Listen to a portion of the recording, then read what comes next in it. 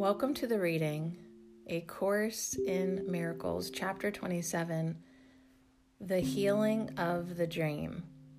Part 1, The Picture of Crucifixion.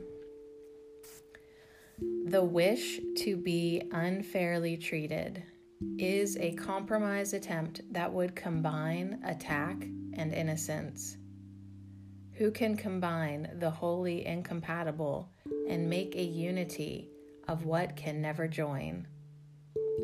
Walk you the gentle way, and you will fear no evil and no shadows in the night. But place no terror symbols on your path, or you will weave a crown of thorns from which your brother and yourself will not escape. You cannot crucify yourself alone. And if you are unfairly treated, he must suffer the unfairness that you see. You cannot sacrifice yourself alone, for sacrifice is total. If it could occur at all, it would entail the whole of God's creation and the Father with the sacrifice of his beloved Son. In your release from sacrifice is his made manifest and shown to be his own. But every pain you suffer, you see as proof that he is guilty of attack. Thus would you make yourself to be the sign that he has lost his innocence, and need but look on you to realize that he has been condemned. And what to you has been unfair will come to him in righteousness. The unjust vengeance that you suffer now belongs to him, and when it rests on him, are you set free. Wish not to make yourself a living symbol of his guilt, for you will not escape the death you made for him, but in his innocence you find your own. Whenever you consent to suffer pain, to be deprived, unfairly treated, or in need of anything, you but accuse your brother of attack upon God's Son. You hold a picture of your crucifixion before his eyes, that he may see his sins are writ in heaven in your blood and death, and go before him, closing off the gate and damning him to hell. Yet this is writ in hell and not in heaven, where you are beyond attack and prove his innocence. The picture of yourself you offer him, you show yourself and give it all your faith. The Holy Spirit offers you to give to him a picture of yourself in which there is no pain and no reproach at all. And what was martyred to his guilt becomes the perfect witness to his innocence. The power of witness is beyond belief because it brings conviction in its wake. The witness is believed because he points beyond himself to what he represents. A sick and suffering you, but represents your brother's guilt. The witness that you send, lest he forget the injuries he gave, from which you swear he never will escape. This sick and sorry picture you accept, if only it can serve to punish him. The sick are merciless to everyone, and in contagion do they seek to kill. Death seems an easy price if they can say, "Behold me, brother, at your hand I die." For sickness is the witness to his guilt, and death would prove his errors must be sins. Sickness is but a little death, a form of vengeance not yet total, yet it speaks with certainty for what it represents. The bleak and bitter picture you have sent your brother, you have looked upon in grief. and everything that it has shown to him have you believed, because it witnessed to the guilt in him, which you perceived and loved. Now, in the hands made gentle by his touch, the Holy Spirit lays a picture of a different you. It is a picture of a body still, for what you really are cannot be seen nor pictured. Yet this one has not been used for purpose of attack, and therefore never suffered pain at all. It witnesses to the eternal truth that you cannot be hurt, and points beyond itself to both your innocence and his. Show this unto your brother, who will see that every scar is healed, and every tear is wiped away in laughter and in love. And he will look on his forgiveness there, and with healed eyes will look beyond it to the innocence that he beholds in you. Here is the proof that he has never sinned, that nothing which his madness bid him do was ever done, or ever had effects of any kind, that no reproach he laid upon his heart was ever justified, and no attack can ever touch him with the poisoned and relentless sting of fear. Attest his innocence and not his guilt. Your healing is his comfort and his health, because it proves illusions are not true. It is not will for life, but wish for death, that is the motivation for this world. Its only purpose is to prove guilt real. No worldly thought or act or feeling has a motivation other than this one. These are the witnesses that are called forth to be believed and lend conviction to the system they speak for and represent. And each has many voices, speaking to your brother and yourself in different tongues. And yet to both the message is the same. Adornment of the body seeks to show how lovely are the witnesses for guilt. Concerns about the body demonstrate how frail and vulnerable is your life, how easily destroyed is what you love. Depression speaks of death, and vanity of real concern with anything at all. The strongest witness to futility that bolsters all the rest and helps them paint the picture in which sin is justified is sickness in whatever form it takes. The sick have reason for each one of their unnatural desires and strange needs. For who could live a life so soon cut short and not esteem the worth of passing joys? What pleasures could there be that will endure? Are not the frail entitled to believe that every stolen scrap of pleasure is their righteous payment for their little lives? Their death will pay the price for all of them, if they enjoy their benefits or not. The end of life must come, whatever way that life be spent, and so take pleasure in the quickly passing and the ephemeral. These are not sins, but witnesses unto the strange belief that sin and death are real, and innocence and sin will end alike within the termination of the grave. If this were true, there would be reason to remain content, to seek for passing joys and cherish little pleasures where you can. Yet in this picture is the body not perceived as neutral and without a goal inherent in itself.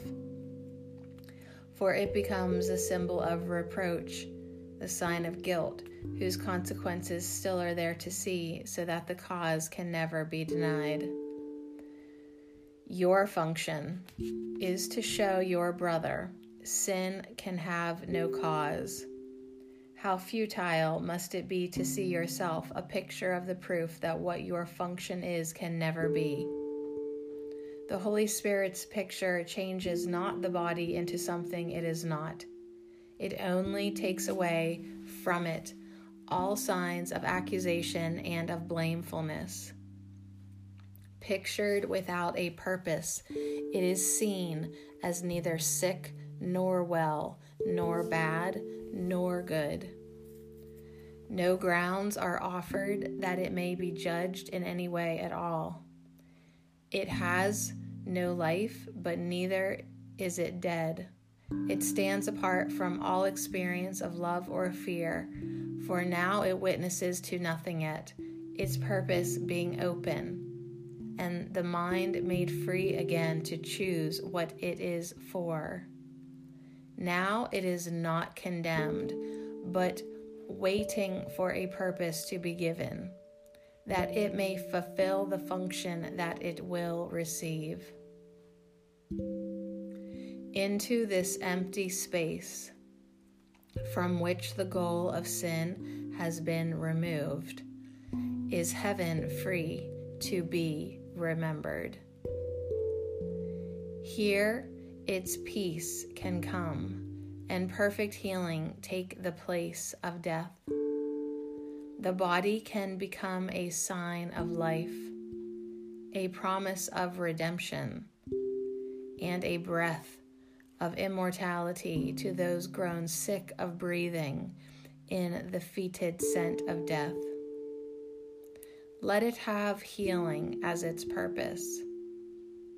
Then will it send forth the message it received, and by its health and loveliness proclaim the truth and value that it represents. Let it receive the power to represent an endless life, forever unattacked. Forever unattacked. And to your brother, let its message be, behold me, brother, at your hand I live. The simple way to let this be achieved is merely this: to let the body have no purpose from the past, when you were sure you knew its purpose was to foster guilt. For this insists your crippled picture is a lasting sign of what it represents. This leaves no space in which a different view, another purpose, can be given it. You do not know its purpose. You but gave illusions of a purpose to a thing you made to hide your function from yourself. This thing without a purpose cannot hide the function that the Holy Spirit gave.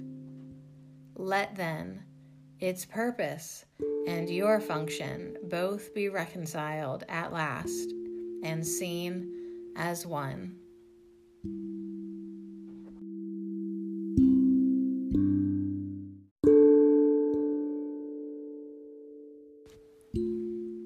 Welcome to the reading, A Course in Miracles, Chapter 27, Part 2, The Fear of Healing. Is healing frightening? To many, yes. For accusation is a bar to love, and damaged bodies are accusers. They stand firmly in the way of trust and peace, proclaiming that the frail can have no trust and that the damaged have no grounds for peace.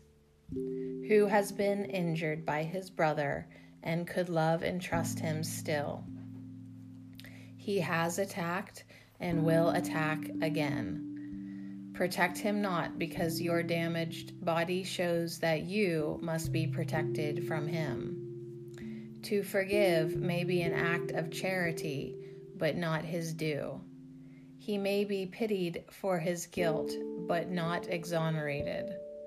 And if you forgive him his transgressions, you but add to all the guilt that he has really earned. The unhealed cannot pardon, for they are the witnesses that pardon is unfair. They would retain the consequences of the guilt they overlook. Yet no one can forgive a sin that he believes is real.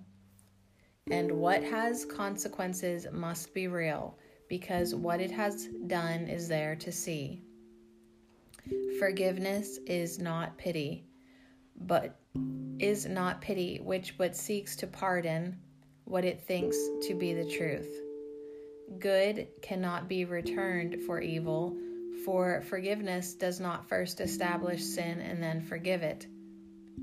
Who can say and mean, "My brother, you have injured me, and yet because I am the better of the two, I pardon you my hurt"? His pardon and your hurt cannot exist together. One denies the other and must make it false. To witness sin and yet forgive it is a paradox that reason cannot see, for it maintains what has been done to you deserves no pardon, and by giving it, you grant your brother mercy but retain the proof he is not really innocent. The sick remain accusers. They cannot forgive their brothers and themselves as well, for no one in whom true forgiveness rests can suffer. He holds not the proof of sin before his brother's eyes, and thus he must have overlooked it and removed it from his own. Forgiveness cannot be for one and not the other. Who forgives is healed, and in his healing lies the proof that he has truly pardoned, and retains no trace of condemnation that he still would hold against himself or any living thing. Forgiveness is not real unless it brings a healing to your brother and yourself. You must attest his sins have no effect on you to demonstrate they are not real. How else could he be guiltless? And how could his innocence be justified unless his sins have no effect to warrant guilt? Sins are beyond forgiveness just because they would entail effects that cannot be undone and overlooked entirely. In their undoing lies the proof that they are merely errors. Let yourself be healed, that you may be forgiving, offering salvation to your brother and yourself. A broken body shows the mind has not been healed. A miracle of healing proves that separation is without effect. What you would prove to him, you will believe. The power of witness comes from your belief, and everything you say or do or think but testifies to what you teach to him. Your body can be means to teach that it has never suffered pain because of him, and in its healing can it offer him mute testimony of his innocence. It is this testimony that can speak with power greater than 1,000 tongues. For here is his forgiveness proved to him. A miracle can offer nothing less to him than it has given unto you. So does your healing show your mind is healed and has forgiven what he did not do. And so is he convinced his innocence was never lost and healed along with you. Thus does the miracle undo all things the world attests can never be undone, and hopelessness and death must disappear before the ancient clarion call of life. This call has power far beyond the weak and miserable cry of death and guilt. The ancient calling of the Father to his Son and of the Son unto his own will yet be the last trumpet that the world will ever hear. Brother, there is no death. And this you learn when you but wish to show your brother that you had no hurt of him. He thinks your blood is on his hands, and so he stands condemned. Yet it is given you to show him, by your healing, that his guilt is but the fabric of a senseless dream. How just are miracles, for they bestow an equal gift of full deliverance from guilt upon your brother and yourself. Your healing saves him pain as well as you, and you are healed because you wished him well. This is the law the miracle obeys, that healing sees no specialness at all. It does not come from pity, but from love. And love would prove all suffering is but a vain imagining, a foolish wish with no effects. Your health is a result of your desire to see your brother with no blood upon his hands, nor guilt upon his heart made heavy with the proof of sin. And what you wish is given you to see. The cost of your serenity is his. This is the price the Holy Spirit and the world interpret differently. The world perceives it as a statement of the fact that your salvation sacrifices his. The Holy Spirit knows your healing is the witness unto his and cannot be apart from his at all. As long as he consents to suffer, you will be unhealed. Yet you can show him that his suffering is purposeless and wholly without cause. Show him your healing, and he will consent no more to suffer. For his innocence has been established in your sight and his, and laughter will replace your sighs, because God's Son remembered that he is God's Son. Who then fears healing? Only those to whom their brother's sacrifice and pain are seen to represent their own serenity. Their helplessness and weakness represent the grounds on which they justify his pain.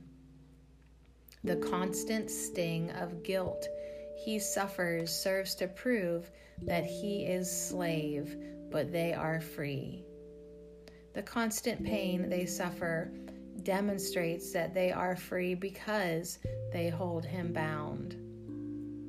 And sickness is desired to prevent a shift of balance in the sacrifice.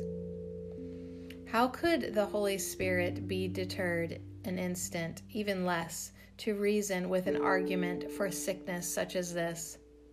And need your healing be delayed because you pause to listen to insanity?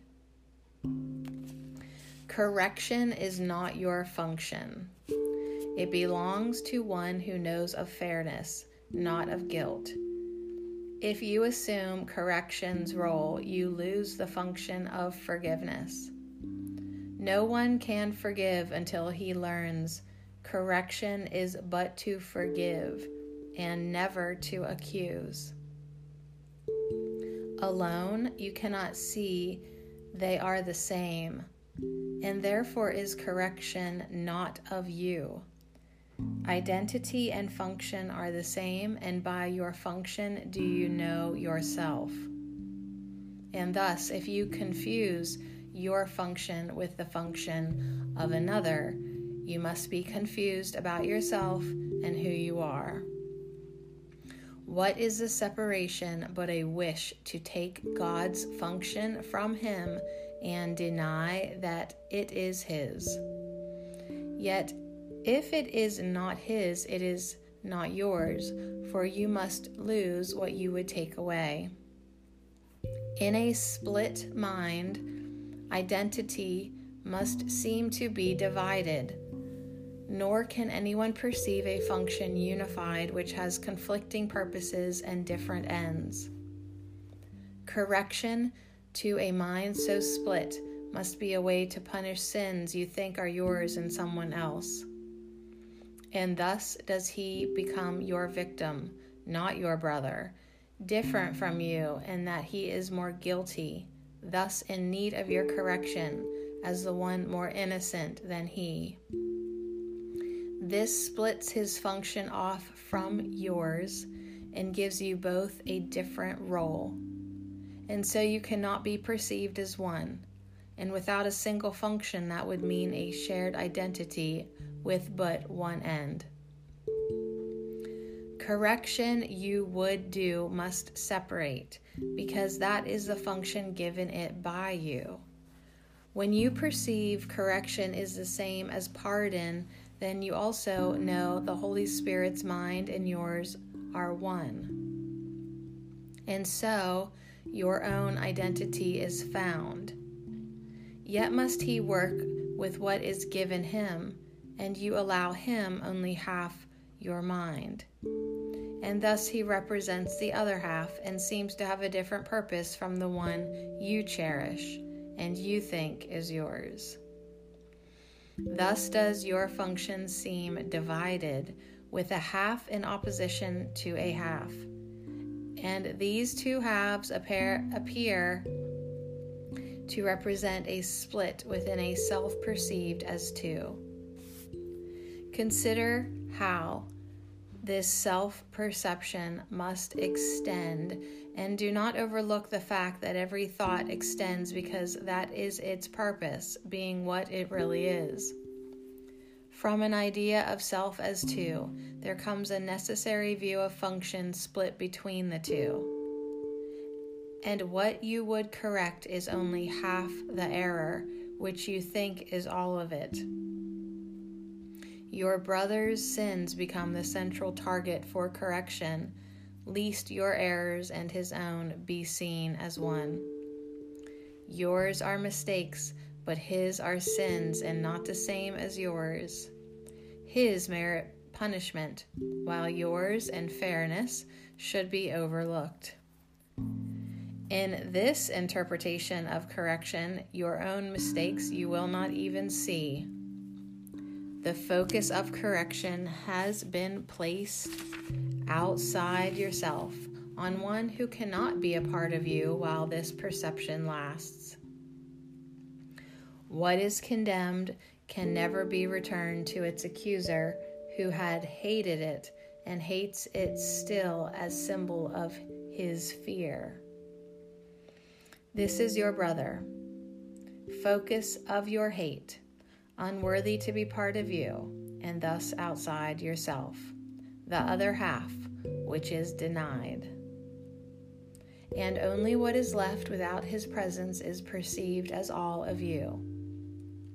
To this remaining half, the Holy Spirit must represent the other half until you recognize it is the other half. And this he does by giving you and him a function that is one, not different. Correction is the function given both, but neither one alone. And when it is fulfilled as shared, it must correct mistakes in you and him. It cannot leave mistakes in one unhealed and set the other free.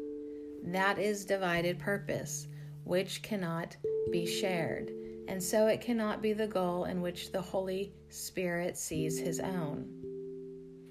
And you can rest assured that he will not fulfill a function that he does not see and recognize as his, for only thus can he keep yours preserved intact, despite your separate views of what your function is. If he upheld divided function, you were lost indeed. His inability to see his goal divided and distinct for you and him preserves yourself from the awareness of a function not your own, and thus is healing given you and him. Correction must be left to one who knows correction and forgiveness are the same. With half a mind, this is not understood. Leave, then, correction to the mind that is united, functioning as one because it is not split in purpose, and conceives a single function as its only one. Here is the function given it conceived to be its own, and not apart from that its giver keeps because it has been shared. In his acceptance of this function lies the means whereby your mind is unified. His single purpose unifies the halves of you that you perceive as separate, and each forgives the other, that he may accept his other half as part of him.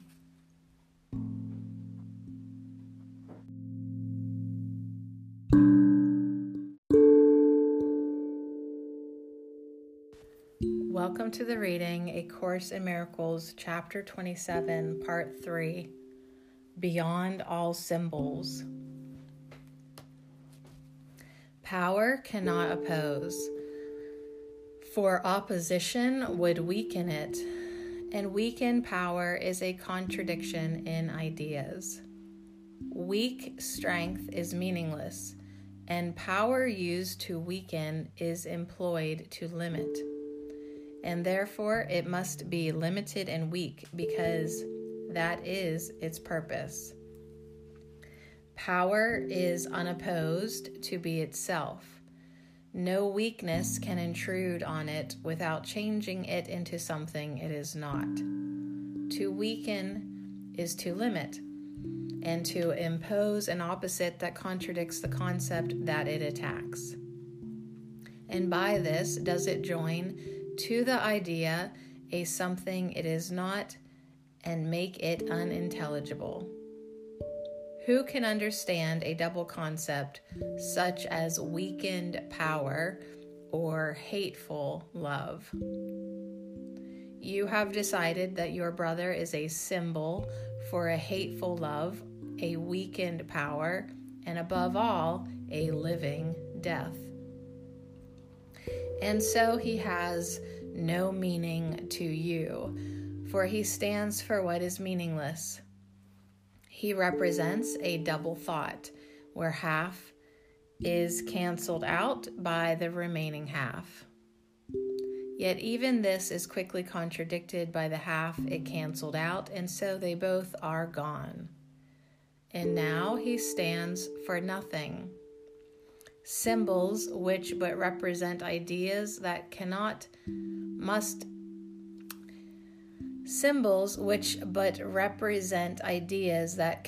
be must stand for empty space and nothingness. Yet nothingness and empty space cannot be interference.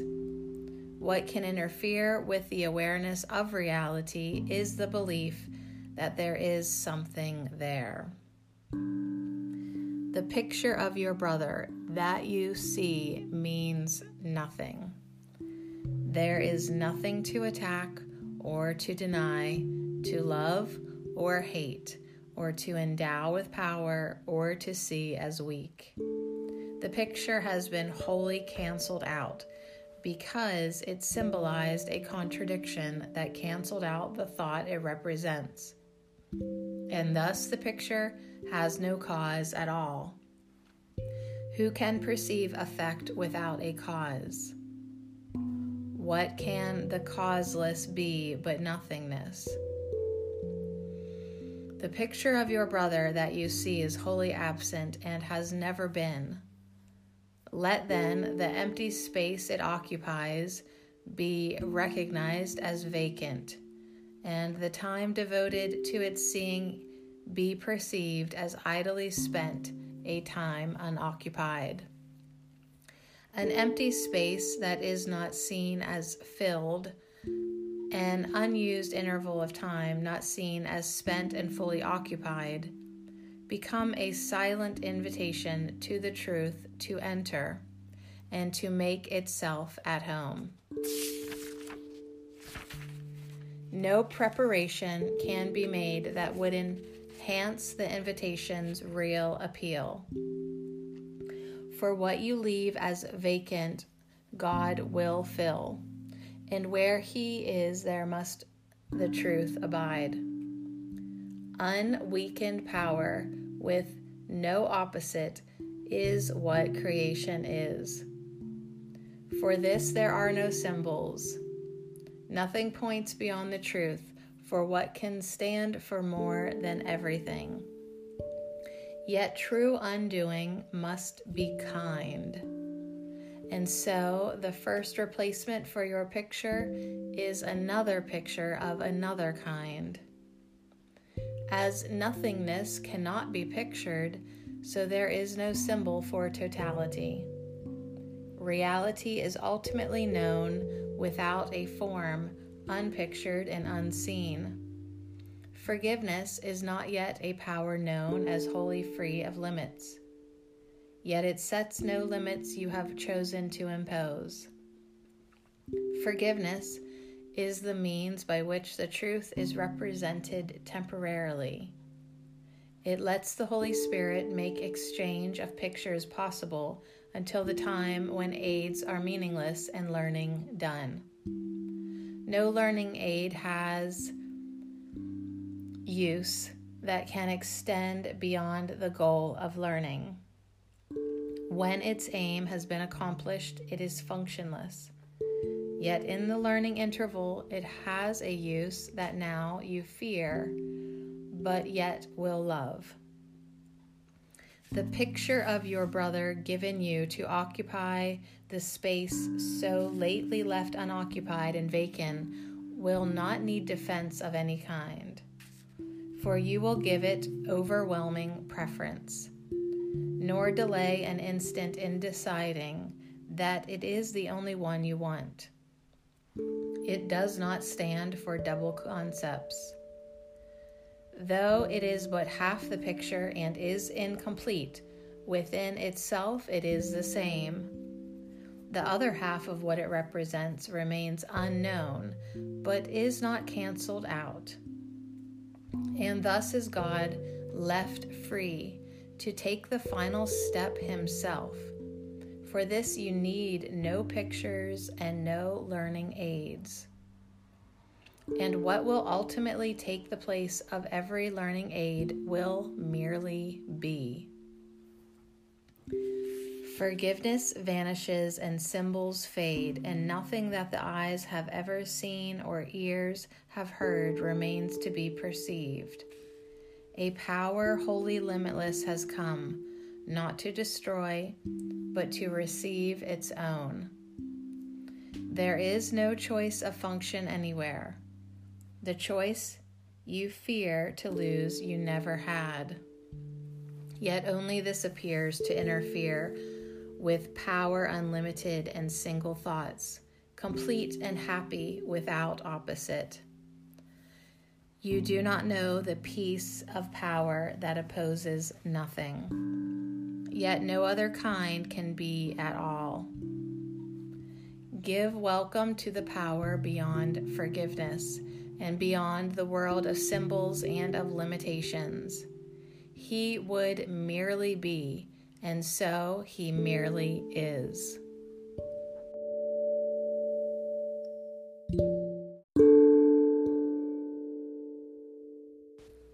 Welcome to the reading, A Course in Miracles, Chapter 27, Part 4, The Quiet Answer.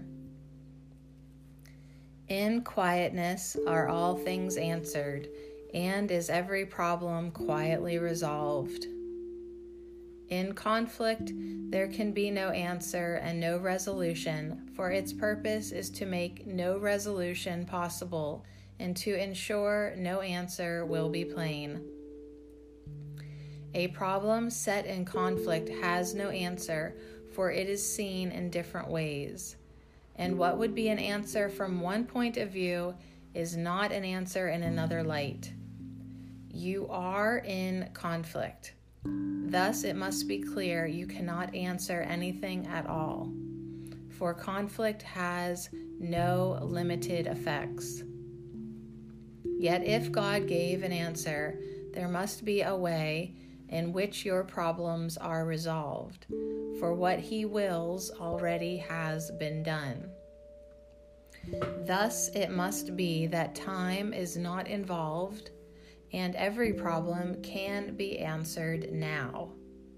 Yet it must also be that, in your state of mind, solution is impossible. Therefore, God must have given you a way of reaching to another state of mind in which the answer is already there. Such is the holy instant.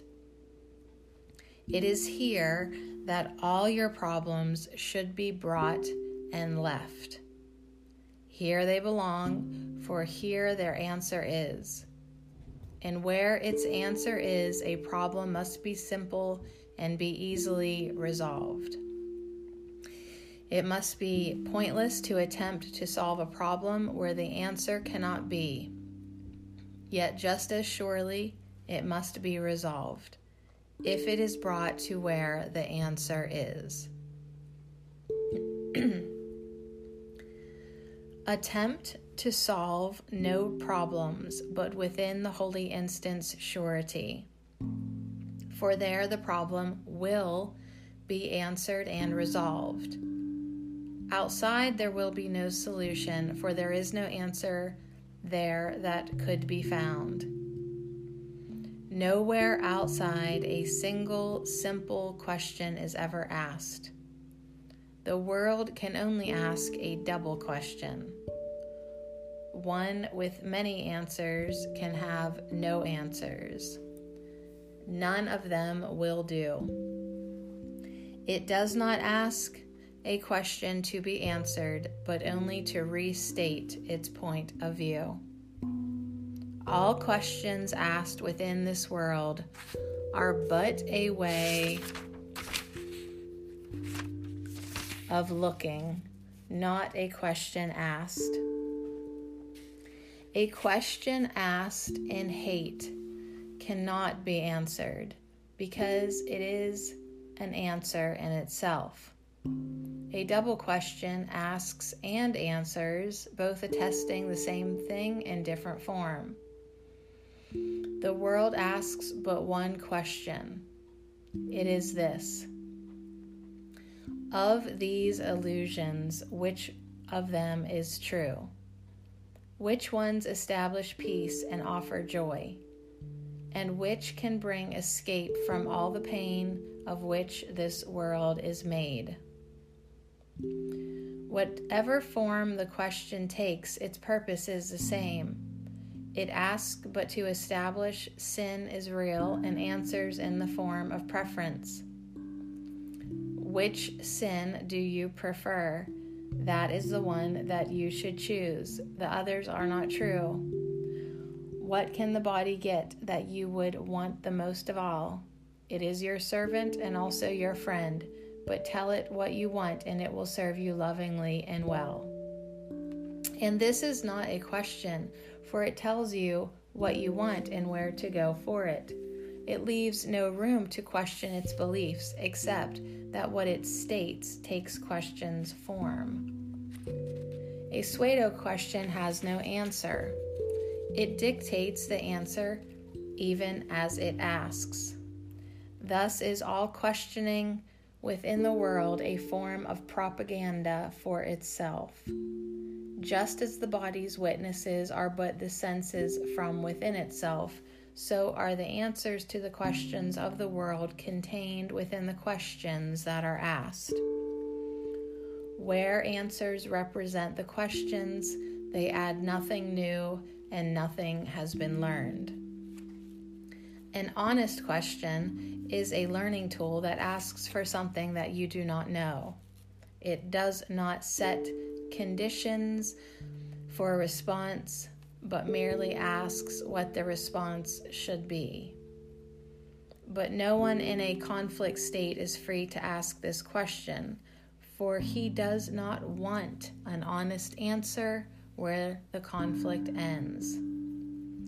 Only within the holy instant can an honest question honestly be asked. And from the meaning of the question does the meaningfulness of the answer come. Here is it possible to separate your wishes from the answer, so it can be given you and also be received. The answer is provided everywhere, yet it is only here it can be heard. An honest answer asks no sacrifice because it answers questions truly asked. The questions of the world but ask of whom is sacrifice demanded, asking not if sacrifice is meaningful at all. And so, unless the answer tells of whom, it will remain unrecognized, unheard, and thus the question is preserved intact because it gave the answer to itself. The holy instant is the interval in which the mind is still enough to hear an answer that is not entailed within the question asked. It offers something new and different from the question. How could it be answered if it but repeats itself? Therefore, attempt to solve no problems in a world from which the answer has been barred, but bring the problem to the only place that holds the answer lovingly for you. Here are the answers that will solve your problems because they stand apart from them, and see what can be answered, what the question is. Within the world, the answers merely raise another question, though they leave the first unanswered. In the holy instant, you can bring the question to the answer and receive the answer that was made for you.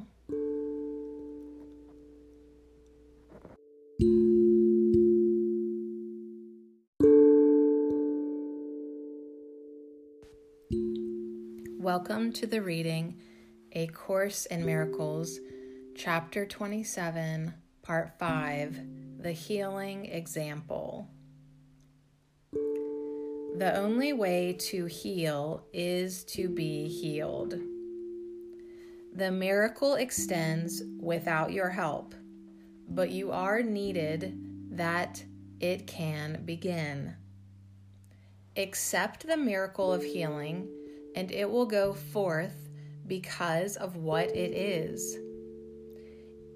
It is its nature to extend itself the instant it is born, and it is born the instant it is offered and received. No one can ask another to be healed, but he can let himself be healed and thus offer the other what he has received. Who can bestow upon another what he does not have? And who can share what he denies himself? The Holy Spirit speaks to you. He does not speak to someone else. Yet by your listening, his voice extends because you have accepted what he says. Health is the witness unto health. As long as it is unattested, it remains without conviction. Only when it has been demonstrated, it is proved, and must provide a witness that compels belief. No one is healed through double messages. If you wish only to be healed, you heal. Your single purpose makes this possible. But if you are afraid of healing, then it cannot come through you. The only thing that is required for a healing is a lack of fear. The fearful are not healed and cannot heal. This does not mean the conflict must be gone forever from your mind to heal. For if it were, there were no need for healing then. But it does mean, if only for an instant, you love without attack. An instant is sufficient. Miracles wait not on time. The holy instant is the miracle's abiding place. From there, each one is born into this world as witness to a state of mind that has transcended conflict and has reached to peace. It carries comfort from the place of peace into the battleground and demonstrates that war has no effects. For all the hurt that war has sought to bring, the broken bodies and the shattered limbs, the screaming, dying, and the silent dead are gently lifted up and comforted. There is no sadness where a miracle has come to heal. And nothing more than just one instant of your love without attack is necessary that all this occur. In that one instant, you are healed, and in that single instant is all healing done. What stands apart from you when you accept the blessing that the holy instant brings? Be not afraid of blessing, for the one who blesses you loves all the world and leaves nothing within the world that could be feared. But if you shrink from blessing, will the world indeed seem fearful? For you have withheld its peace and comfort, leaving it to die. Would not a world so bitterly bereft be looked on as a condemnation by the one who could have saved it, but stepped back because he was afraid of being healed? The eyes of all the dying bring reproach, and suffering whispers, "What is there to fear?" Consider well its question. It is asked of you on your behalf. A dying world asks only that you rest an instant from attack upon yourself, that it be healed. Come to the holy instant and be healed, for nothing that is there received is left behind on your returning to the world. And being blessed, you will bring blessing. Life is given you to give the dying world. And suffering eyes no longer will accuse, but shine in thanks to you who blessing gave. The holy instant's radiance will light your eyes and give them sight to see beyond all suffering and see Christ's face instead.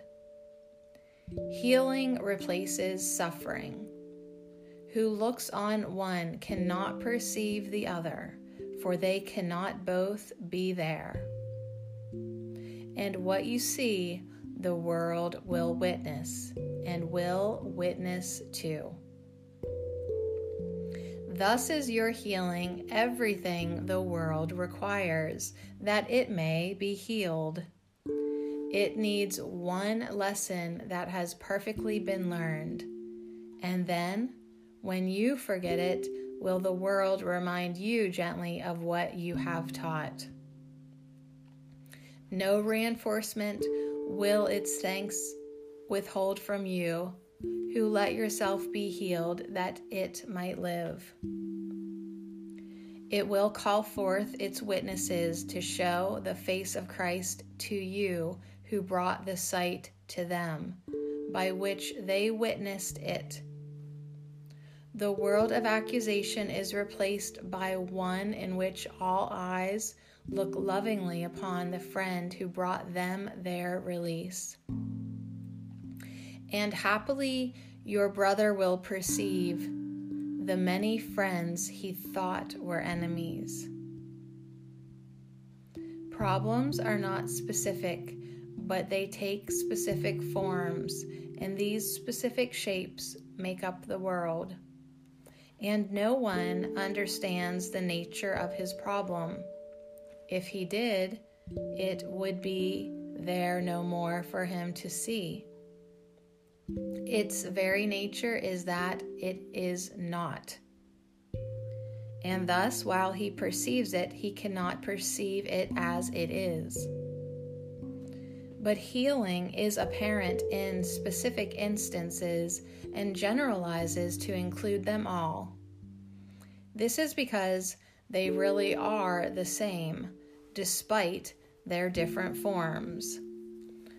All learning aims at transfer, which becomes complete within two situations that are seen as one, for only common elements are there. Yet this can only be attained by one who does not see the differences you see. The total transfer of your learning is not made by you, but that it has been made in spite of all the differences you see convinces you that they could not be real. Your healing will extend and will be brought to problems that you thought were not your own. And it will also be apparent that your many different problems will be solved as any one of them has been escaped. It cannot be their differences which made this possible, for learning does not jump from situations to their opposites and bring the same results. All healing must proceed in lawful manner, in accord with laws that have been properly perceived but never violated. Fear you not the way that you perceive them. You are wrong, but there is one within you who is right. Leave then the transfer of your learning to the one who really understands its laws and who will guarantee that they remain unviolated and unlimited. Your part is merely to apply what he has taught you to yourself, and he will do the rest. And it is thus the power of your learning will be proved to you by all the many different witnesses it finds. Your brother first among them will be seen, but thousands stand behind him, and beyond each one of them there are 1,000 more. Each one may seem to have a problem that is different from the rest, yet they are solved together, and their common answer shows the questions could not have been separate. Peace be to you to whom is healing offered, and you will learn that peace is given you when you accept the healing for yourself. Its total value need not be appraised by you to let you understand that you have benefited from it. What occurred within the instant that love entered in without attack will stay with you forever. Your healing will be one of its effects, as will your brother's. Everywhere you go, will you behold its multiplied effects. Yet all the witnesses that you behold will be far less than all there really are. Infinity cannot be understood by merely counting up its separate parts. God thanks you for your healing, for he knows it is a gift of love unto his Son, and therefore is it given unto him.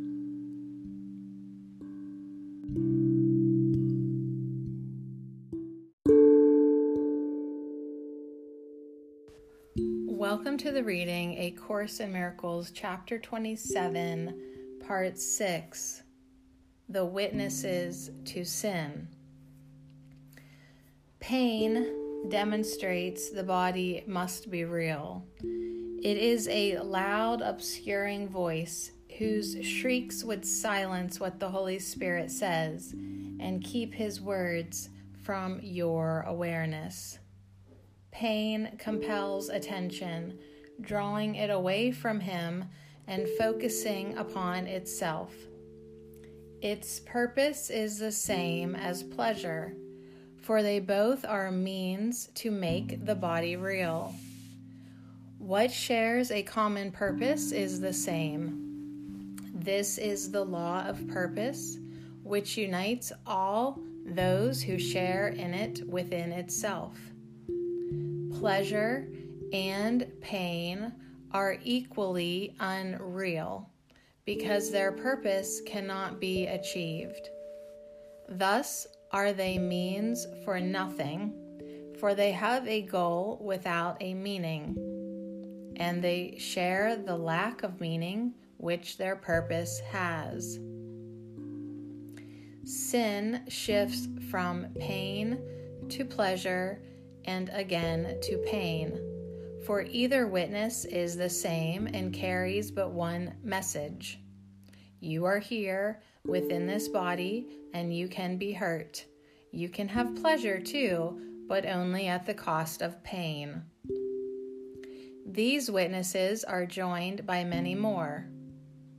Each one seems different because it has a different name, and so it seems to answer to a different sound. Except for this, the witnesses of sin are all alike. Call pleasure pain, and it will hurt. Call pain a pleasure, and the pain behind the pleasure will be felt no more. Sin's witnesses but shift from name to name as one steps forward and another back. Yet which is foremost makes no difference. Sin's witnesses hear but the call of death. This body, purposeless within itself, holds all your memories and all your hopes. You use its eyes to see, its ears to hear, and let it tell you what it is it feels. It does not know.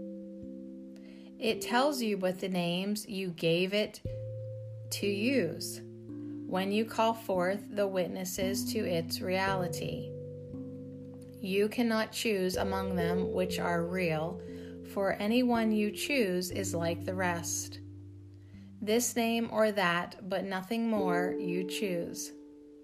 You do not make a witness true because you called him by truth's name. The truth is found in him if it is truth he represents. And otherwise he lies if you should call him by the holy name of God himself. God's witnesses sees no witnesses against the body. Neither does he hearken to the witnesses by other names that speak in other ways for its reality. He knows it is not real, for nothing could contain what you believe it holds within, nor could it tell a part of God himself what it should feel and what its function is. Yet must he love whatever you hold dear, and for each witness to the body's death, he sends a witness to your life in him who knows no death. Each miracle he brings is witness that the body is not real. Its pains and pleasures does he heal alike. For all sin's witnesses do his replace. The miracle makes no distinctions in the names by which sin's witnesses are called. It merely proves that what they represent has no effects. And this it proves because its own effects have come to take their place. It matters not the name by which you called your suffering. It is no longer there. The one who brings the miracle perceives them all as one, and called by name of fear. As fear is witness unto death, so is the miracle the witness unto life. It is a witness no one can deny, for it is the effects of life it brings. The dying live, the dead arise, and pain has vanished. Yet a miracle speaks not but for itself, but what it represents. Love, too, has symbols in a world of sin. The miracle forgives because it stands for what is past forgiveness and is true. How foolish and insane it is to think a miracle is bound by laws that it came solely to undo. The laws of sin have different witnesses with different strengths, and they attest to different sufferings.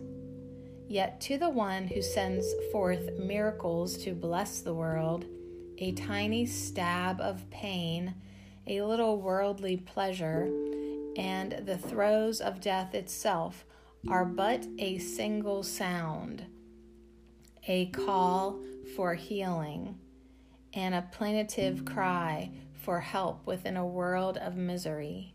It is their sameness that the miracle attests. It is their sameness that it proves. The laws that call them different are dissolved and shown as powerless. The purpose of a miracle is to accomplish this. And God Himself has guaranteed the strength of miracles for what they witness to. Be you then witness to the miracle and not the laws of sin. There is no need to suffer anymore, but there is need that you be healed, because the suffering and the sorrow of the world have made it deaf to its salvation and deliverance. The resurrection of the world awaits your healing and your happiness, that you may demonstrate the healing of the world. The holy instant will replace all sin if you but carry its effects with you. And no one will elect to suffer more. What better function could you serve than this? Be healed that you may heal, and suffer not the laws of sin to be applied to you. And truth will be revealed to you, who chose to let love's symbols take the place of sin.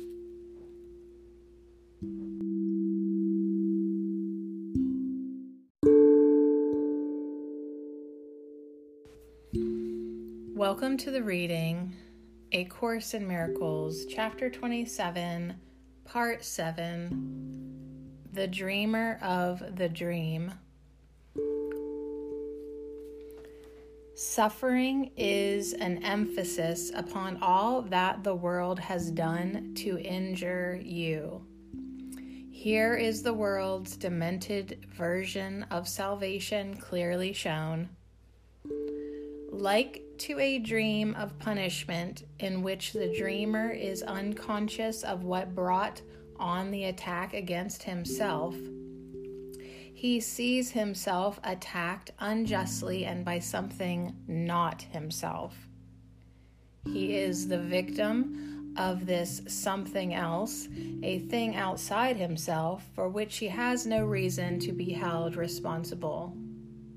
He must be innocent because he knows not what he does, but what is done to him. Yet is his own attack upon himself apparent still, for it is he who bears the suffering, and he cannot escape because its source is seen outside himself. Now you are being shown you can escape. All that is needed is you look upon the problem as it is and not the way that you have set it up. How could there be another way to solve a problem that is very simple but has been obscured by heavy clouds of complication, which were made to keep the problem unresolved? Without the clouds, the problem will emerge in all its primitive simplicity. The choice will not be difficult because the problem is absurd when clearly seen. No one has difficulty making up his mind to let a simple problem be resolved if it is seen as hurting him and also very easily removed. The reasoning by which the world is made, on which it rests, by which it is maintained, is simply this: you are the cause of what I do. Your presence justifies my wrath, and you exist and think apart from me. While you attack, I must be innocent, and what I suffer from is your attack. No one who looks upon this reasoning exactly as it is could fail to see it does not follow and it makes no sense. Yet it seems sensible because it looks as if the world were hurting you, and so it seems as if there is no need to go beyond the obvious in terms of cause. There is indeed a need. The world's escape from condemnation is a need which those within the world are joined in sharing. Yet they do not recognize their common need, for each one thinks that if he does his part, the condemnation of the world will rest on him. And it is this that he perceives to be his part in its deliverance. Vengeance must have a focus. Otherwise is the avenger's knife in his own hand and pointed to himself. And he must see it in another's hand if he would be a victim of attack he did not choose. And thus he suffers from the wounds a knife he does not hold has made upon himself. This is the purpose of the world he sees. And looked at thus, the world provides the means by which this purpose seems to be fulfilled. The means attest the purpose, but are not themselves a cause, nor will the cause be changed by seeing it apart from its effects. The cause produces the effects, which then bear witness to the cause and not themselves. Look then beyond effects. It is not here the cause of suffering and sin must lie. And dwell not on the suffering and sin, for they are but reflections of their cause. The part you play in salvaging the world from condemnation is your own escape. Forget not that the witness to the world of evil cannot speak except for what has seen a need for evil in the world. and this is where your guilt was first beheld. In separation from your brother was the first attack upon yourself begun, and it is this the world bears witness to. Seek not another cause, nor look among the mighty legions of its witnesses for its undoing. They support its claim on your allegiance. What conceals the truth is not where you should look to find the truth. The witnesses to sin all stand within one little space, and it is here you find the cause of your perspective on the world. Once you were unaware of what the cause of everything the world appeared to thrust upon you, uninvited and unasked must really be. Of one thing you were sure. Of all the many causes you perceived as bringing pain and suffering to you, your guilt was not among them, nor did you in any way request them for yourself. This is how all illusions came about. The one who makes them does not see himself as making them, and their reality does not depend on him. Whatever cause they have is something quite apart from him, and what he sees is separate from his mind.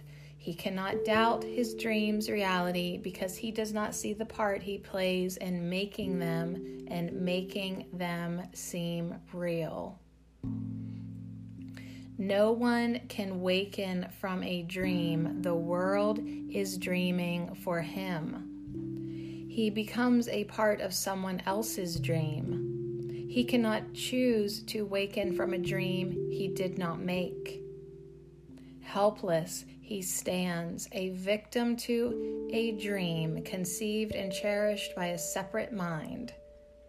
Careless indeed of him this mind must be, as thoughtless of his peace and happiness as is the weather or the time of day.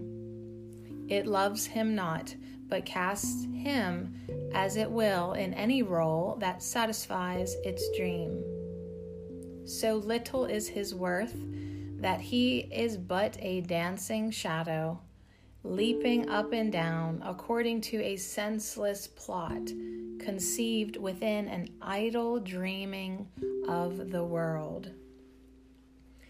This is the only picture you can see, the one alternative that you can choose, the other possibility of cause if you be not the dreamer of your dreams. And this is what you choose if you deny the cause of suffering is in your mind. Be glad indeed it is, for thus are you the one decider of your destiny in time. The choice is yours to make between a sleeping death and dreams of evil, or a happy wakening and joy of life.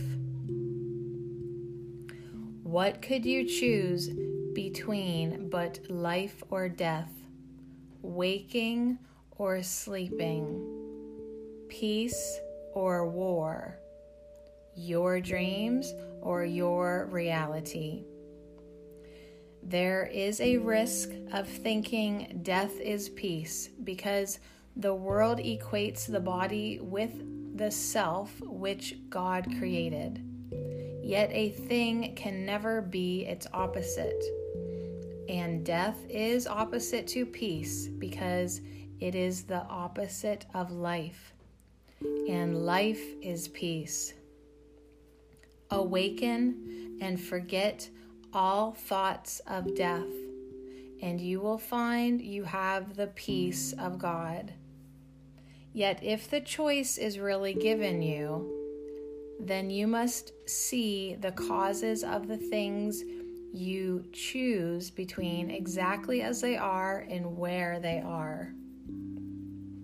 What choices can be made between two states, but one of which is clearly recognized.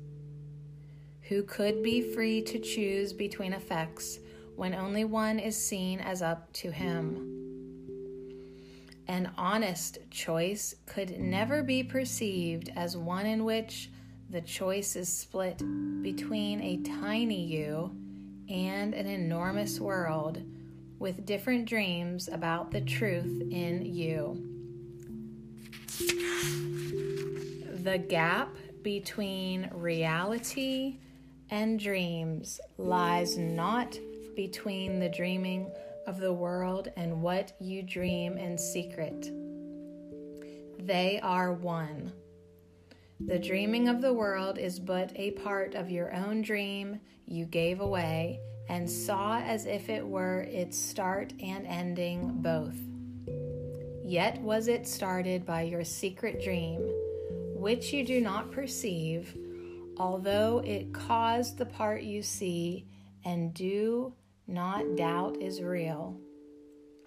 How could you doubt it while you lie asleep and dream in secret that its cause is real? A brother separated from yourself, an ancient enemy, a murderer who stalks you in the night and plots your death, yet plans that it be lingering and slow. Of this you dream. Yet underneath this dream is yet another, in which you become the murderer, the secret enemy, the scavenger, and the destroyer of your brother and the world alike. Here is the cause of suffering, the space between your little dreams and your reality.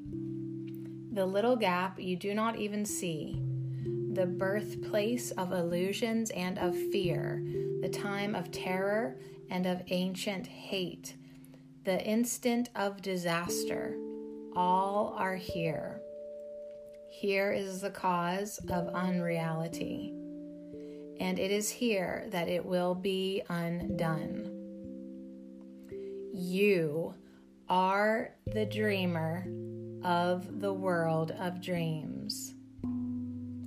No other cause it has, nor ever will. Nothing more fearful than an idle dream has terrified God's Son and made him think that he has lost his innocence, denied his Father, and made war upon himself. So fearful is the dream, so seeming real, he could not waken to reality without the sweat of terror and a scream of mortal fear, unless a gentler dream preceded his awaking and allowed his calmer mind to welcome, not to fear, the voice that calls with love to waken him, a gentler dream in which his suffering was healed and where his brother was his friend. God willed he waken gently and with joy, and gave him means to waken without fear. Accept the dream he gave instead of yours. It is not difficult to change a dream once the dreamer has been recognized. Rest in the Holy Spirit and allow his gentle dreams to take the place of those you dreamed in terror and in fear of death. He brings forgiving dreams in which the choice is not who is the murderer and who shall be the victim. In the dreams he brings, there is no murder and there is no death. The dream of guilt is fading from your sight, although your eyes are closed. A smile has come to lighten up your sleeping face. The sleep is peaceful now, for these are happy dreams. Dream softly of your sinless brother, who unites with you in holy innocence. And from this dream, the Lord of heaven will himself awaken his beloved Son. Dream of your brother's kindnesses instead of dwelling in your dreams on his mistakes. Select his thoughtfulness to dream about instead of counting up the hurts he gave. Forgive him his illusions and give thanks to him for all the helpfulness he gave. And do not brush aside his many gifts, because he is not perfect in your dreams. He represents his Father, whom you see as offering both life and death to you. Brother, he gives but life. Yet what you see as gifts your brother offers represent the gifts you dream your Father gives to you. Let all your brother's gifts be seen in light of charity and kindness offered you.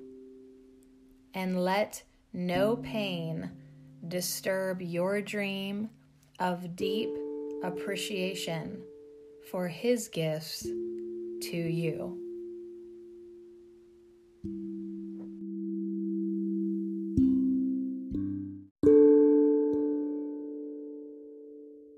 Welcome to the reading A Course in Miracles, Chapter 27, Part 8, The Hero of the Dream. The body is the central figure in the dreaming of the world. There is no dream without it, nor does it exist without the dream in which it acts as if it were a person to be seen and be believed. It takes a central place in every dream, which tells the story of how it was made by other bodies, born into the world outside the body, lives a little while and dies, to be united in dust with other bodies dying like itself. In the brief time allotted it to live, it seeks for other bodies as its friends and enemies. Its safety is its main concern. Its comfort is its guiding rule. It tries to look for pleasure and avoid the things that would be hurtful. Above all, it tries to teach itself its pains and joys are different and can be told apart. The dreaming of the world takes many forms because the body seeks in many ways to prove it is autonomous and real. It puts things on itself that it has bought with little metal discs or paper strips the world proclaims as valuable and real. It works to get them doing senseless things and tosses them away for senseless things it does not need and does not even want. It hires other bodies that they may protect it and collect more senseless things that it can call its own. It looks about for special bodies that can share its dream.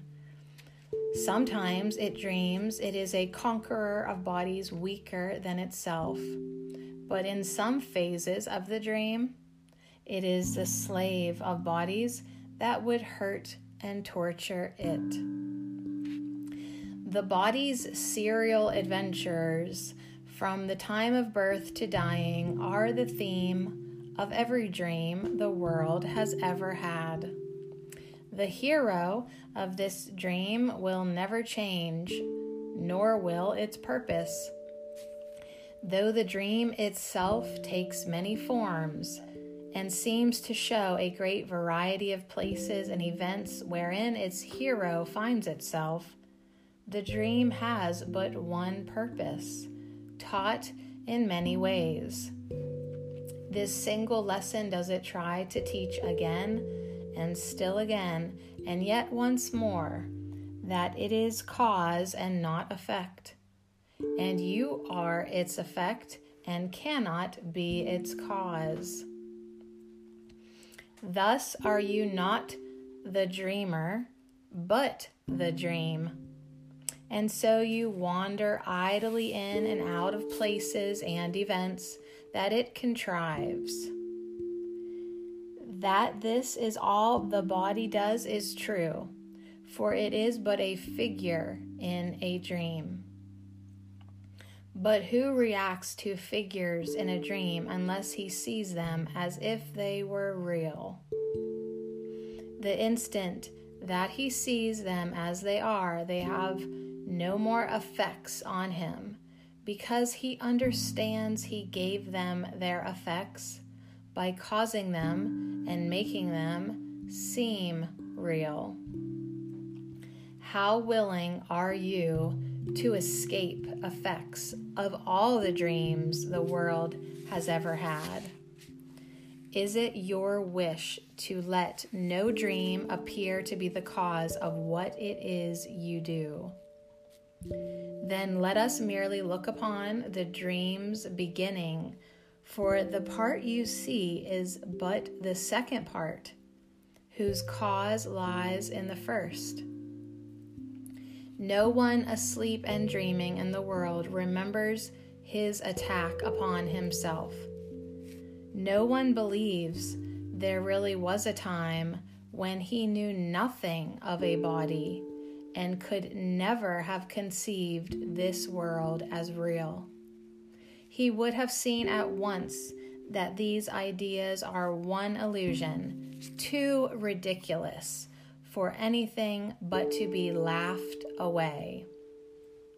How serious they now appear to be, and no one can remember when they would have met with laughter and with disbelief. We can remember this if we but look directly at their cause, and we will see the grounds for laughter, not a cause for fear. Let us return the dream he gave away unto the dreamer, who perceives the dream as separate from himself and done to him, into eternity where all is one. There crept a tiny, mad idea, at which the Son of God remembered not to laugh. In his forgetting did the thought become a serious idea, and possible of both accomplishment and real effects. Together we can laugh them both away and understand that time cannot intrude upon eternity. It is a joke to think that time can come to circumvent eternity, which means there is no time. A timelessness in which is time made real, a part of God that can attack itself, a separate brother as an enemy, a mind within a body, are all forms of circularity whose ending starts at its beginning, ending at its cause. The world you see depicts exactly what you thought you did, except that now you think that what you did is being done to you.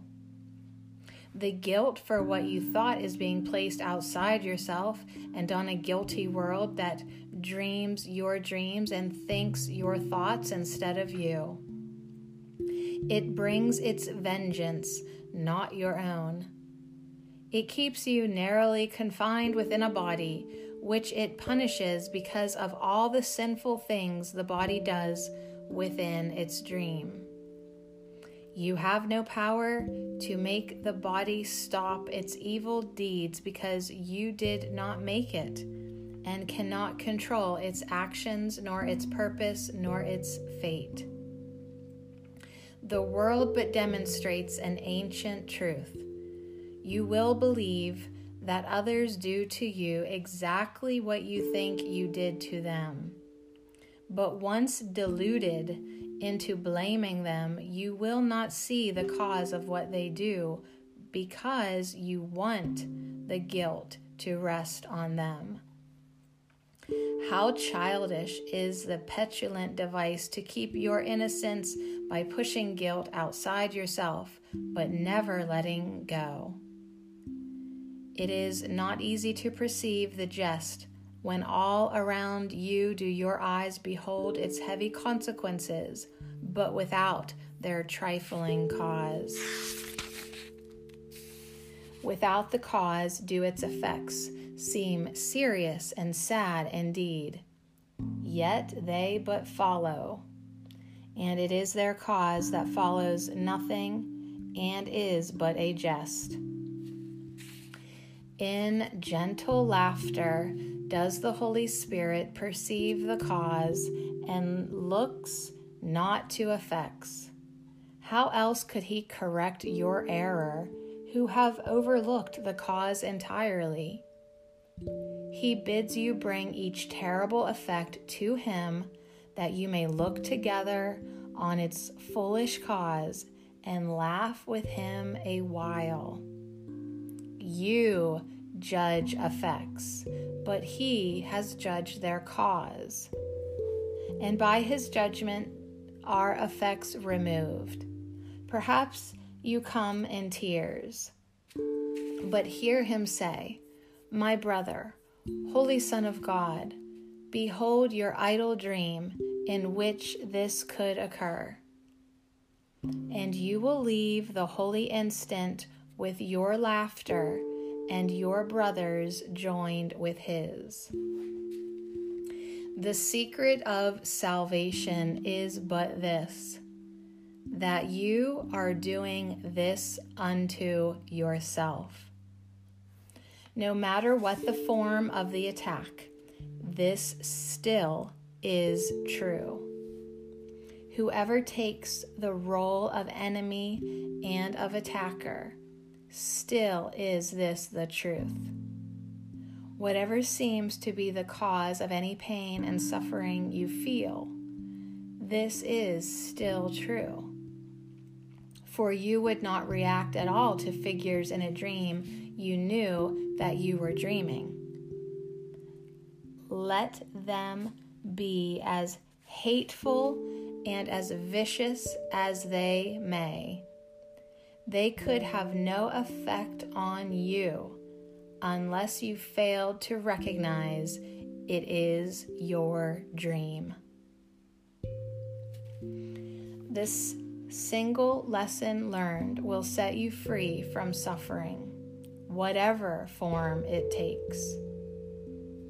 The Holy Spirit will repeat this one inclusive lesson of deliverance until it has been learned, regardless of the form of suffering that brings you pain. Whatever hurt you bring to him, he will make answer with this very simple truth.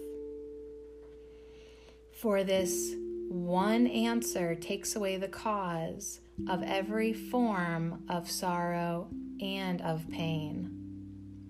The form affects his answer not at all, for he would teach you but the single cause of all of them, no matter what their form.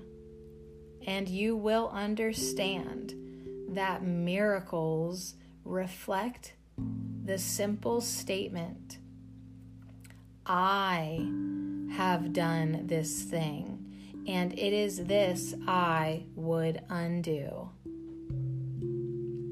Bring then all forms of suffering to him who knows that every one is like the rest. He sees no differences where none exists, and he will teach you how each one is caused.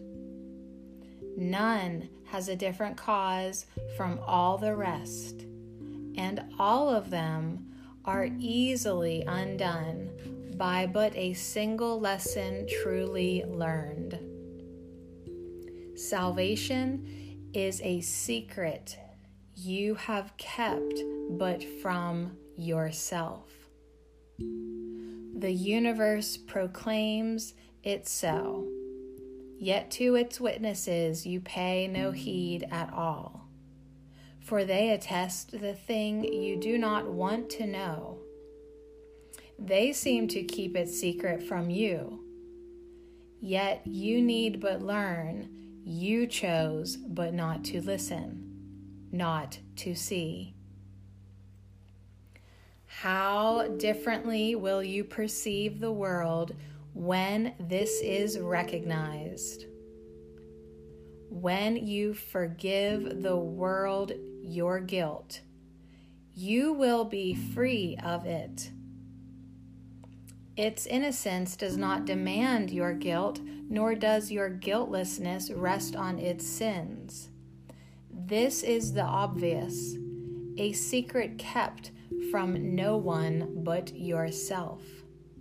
And it is this that has maintained you separate from the world and kept your brother separate from you. Now need you but to learn that both of you are innocent or guilty. The one thing that is impossible is that you be unlike each other, that they both be true. This is the only secret yet to learn, and it will be no secret you are healed.